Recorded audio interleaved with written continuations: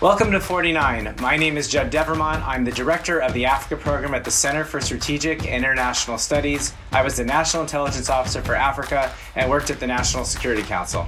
And I'm Nicole Willett. I'm Chief of Staff at the Open Society Foundations. Like Judd, I served at the National Security Council, and I also served at the U.S. State Department and at the Senate Foreign Relations Committee, all with a focus on Africa. This podcast has everything you need to know about U.S. policy towards sub-Saharan Africa. What happened in the past? What should the Biden administration do? Plus, we promise to deliver the goods in 15 minutes or less, one country at a time. This episode is about Guinea-Bissau, and we are joined by Paulo Gomes, a former executive director at the World Bank Group, founder of Constelor Investment, and a co-founder of the New African Capital Partners. Paulo ran for the president of Guinea-Bissau in 2014, finishing third. Nicole, do you want to walk us through the history of U.S. policy towards Guinea-Bissau? So as was the case with Angola, Mozambique, and other Portuguese colonies, the United States regarded its relationship with Portugal and military access to the Azores as more important than supporting independence in a country like Guinea-Bissau. Despite the fact that the African Party for the Independence of Guinea and Cape Verde, PAIGC, led by Amílcar Cabral, controlled two-thirds of the country when it declared independence in 1973, the United States withheld recognition and opposed UN membership. That finally changed when Lisbon granted Bissau independence following the revolution in Portugal in 1974. The United States was one of the few countries to establish an embassy after independence.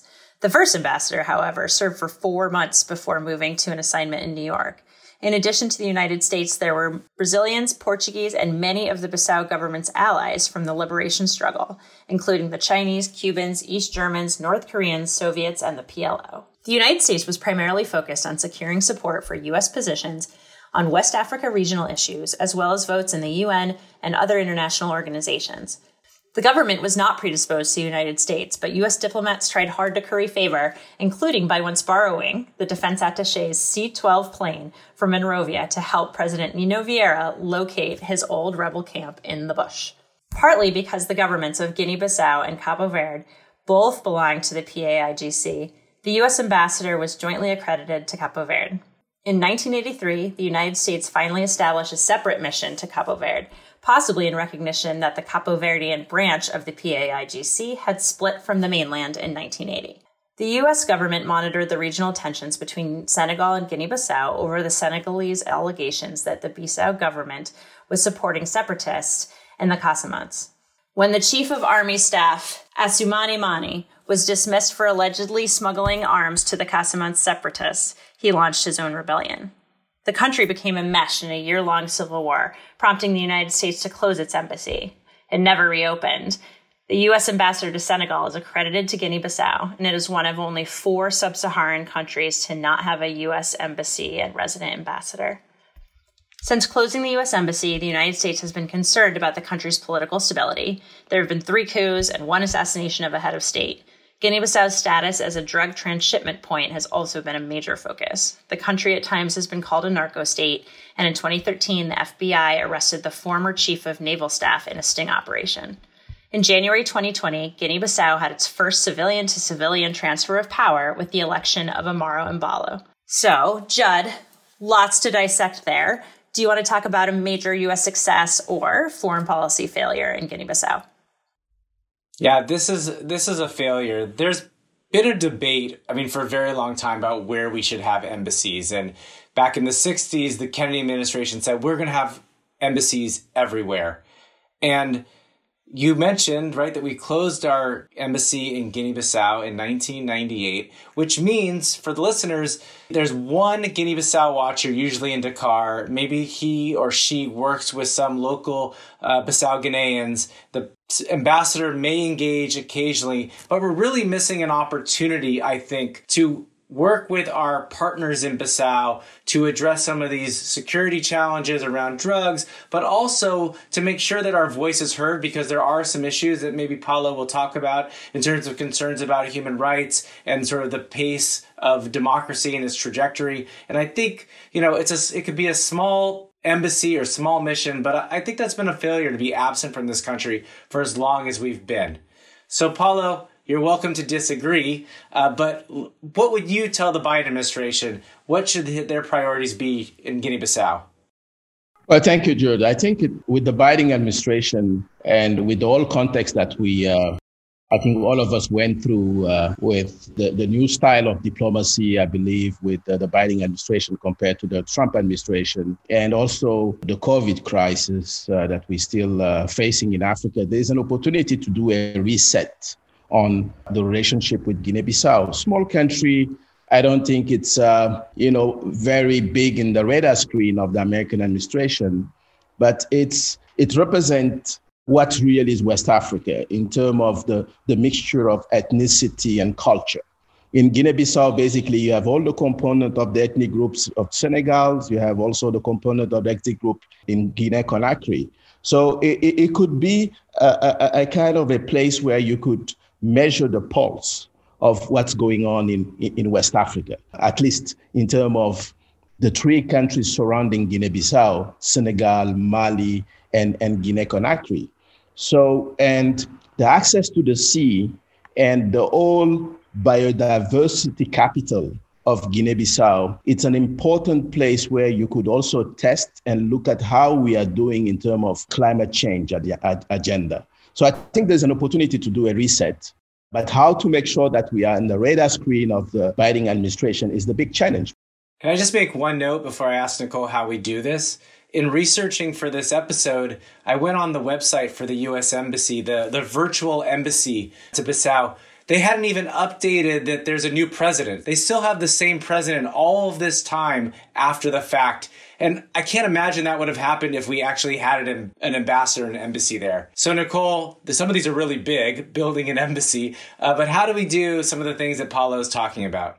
Well, it's a low bar. It may be a big deal to build an embassy, but it's something we know how to do, right? This is straightforward, not terribly complicated. It just really takes some interagency focus. So, as you said, not having an embassy since 1998, it's offensive, right? And I think it's a hard thing to say to Guinea-Bissau or to say even to countries in the region that we're fully engaged if we don't have a presence of any kind.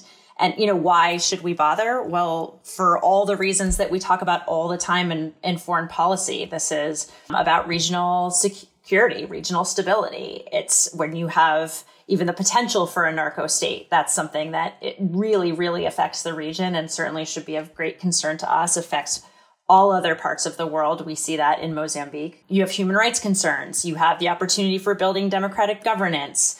These are all our bread and butter issues. And again, it doesn't feel like this should be that complicated within the interagency process to be able to advance. So this is really about USAID and the State Department leading and USAID considering a mission, which they could or could not do, to reprioritize this. There's no doubt that an intrepid NSC staffer for West Africa could certainly help encourage this process along. So Paulo, do you have a big idea, even outlandish, to put on the table when you think about advancing this relationship? What we can put forward as an entry point for this resetting is the fact that we have an enormous natural capital. And if you imagine a scenario where the natural capital of Guinea-Bissau is destroyed, it will have enormous consequences for the region. It's act as a buffer for the region. And I think it's really important for us as Guinea-Bissau to engage the US for sure.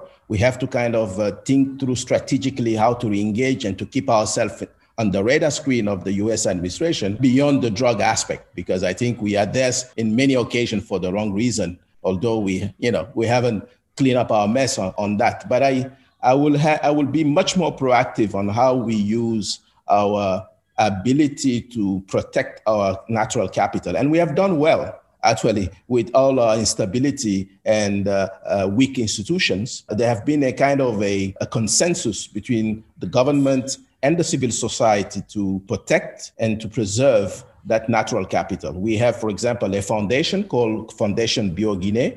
I was the chairman for 3 years. And what we have done is that we have set up a foundation in England, a trust, and we have managed to raise close to $2 million. And that money, we use it as an endowment fund to finance activity to protect our biodiversity with the civil society. So it's a good example of how we have done it. I want to underline here that close to 20% of our countries is a protected area. But we don't know until when it's going to happen.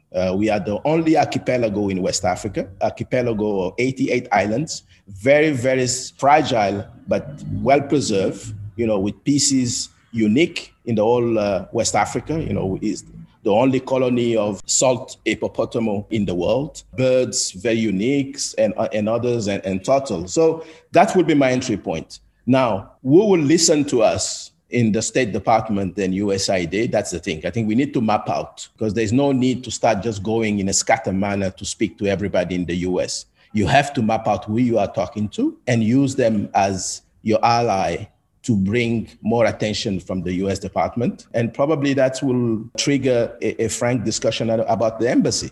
It's just unbelievable that we couldn't agree to have an embassy in Bissau. Again, as I say, it could be a very good platform to engage with several players in the country.